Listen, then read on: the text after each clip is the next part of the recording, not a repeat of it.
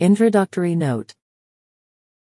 Oliver Goldsmith, a British novelist and poet, born at Pallas, County Longford, Ireland, November 10, 1728, died in London, April 4, 1774. His father was a poor clergyman of the established church, but some of his relatives were in good circumstances and contributed funds to send him to Dublin University as a sizar, or poor scholar. He entered in 1744, and took his degree 5 years after. He went home, ostensibly to study for the church.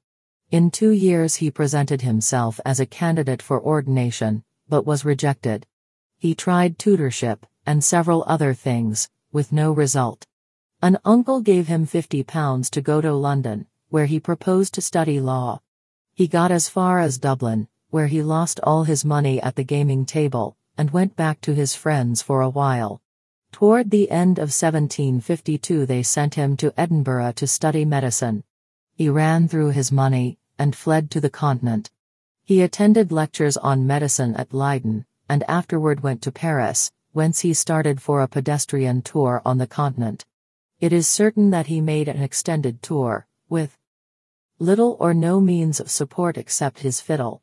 Among the places which he visited was Padua, where he claimed to have received his degree as Doctor of Medicine. His story of the philosophical vagabond, in The Vicar of Wakefield, is held to be more or less autobiographical. Early in 1756 Goldsmith, now about 28, made his way back to London, ragged and penniless. During the next 2 or 3 years we catch glimpses of him as assistant to an apothecary, as a corrector of the press for Richardson, the novelist, as usher in a school, and finally as a hack writer for the Monthly Review. Once we find him an unsuccessful applicant at the College of Surgeons for the position of hospital mate.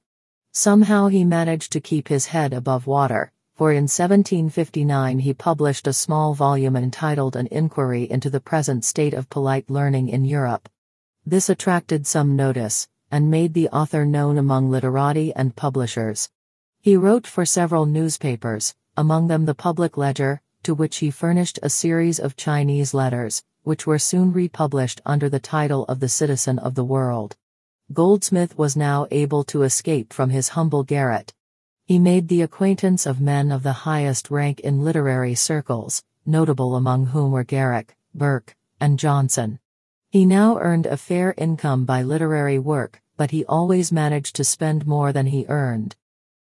About the middle of 1761 he found himself considerably in arrears to his widowed landlady, who gave him the choice between 3 courses: to pay his bill, to go to prison, or to marry her. Goldsmith applied to Dr. Johnson to extricate him from this predicament, and put in his hand a bundle of manuscript. The doctor took the manuscript, sold it to a bookseller, and handed the money to Goldsmith, thus saving him from going to prison or marrying the widow Fleming. That manuscript, which was not published until 6 years after, was The Vicar of Wakefield.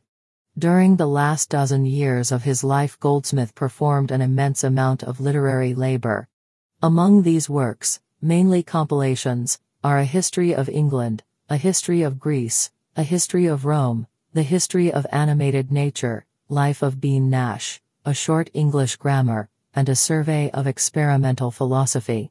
He also wrote several very clever comedies, among which is She Stoops to Conquer. His fame in literature, however, rests mainly upon the novel The Vicar of Wakefield, and the 2 poems, The Traveller, 1765, and The Deserted Village, 1770.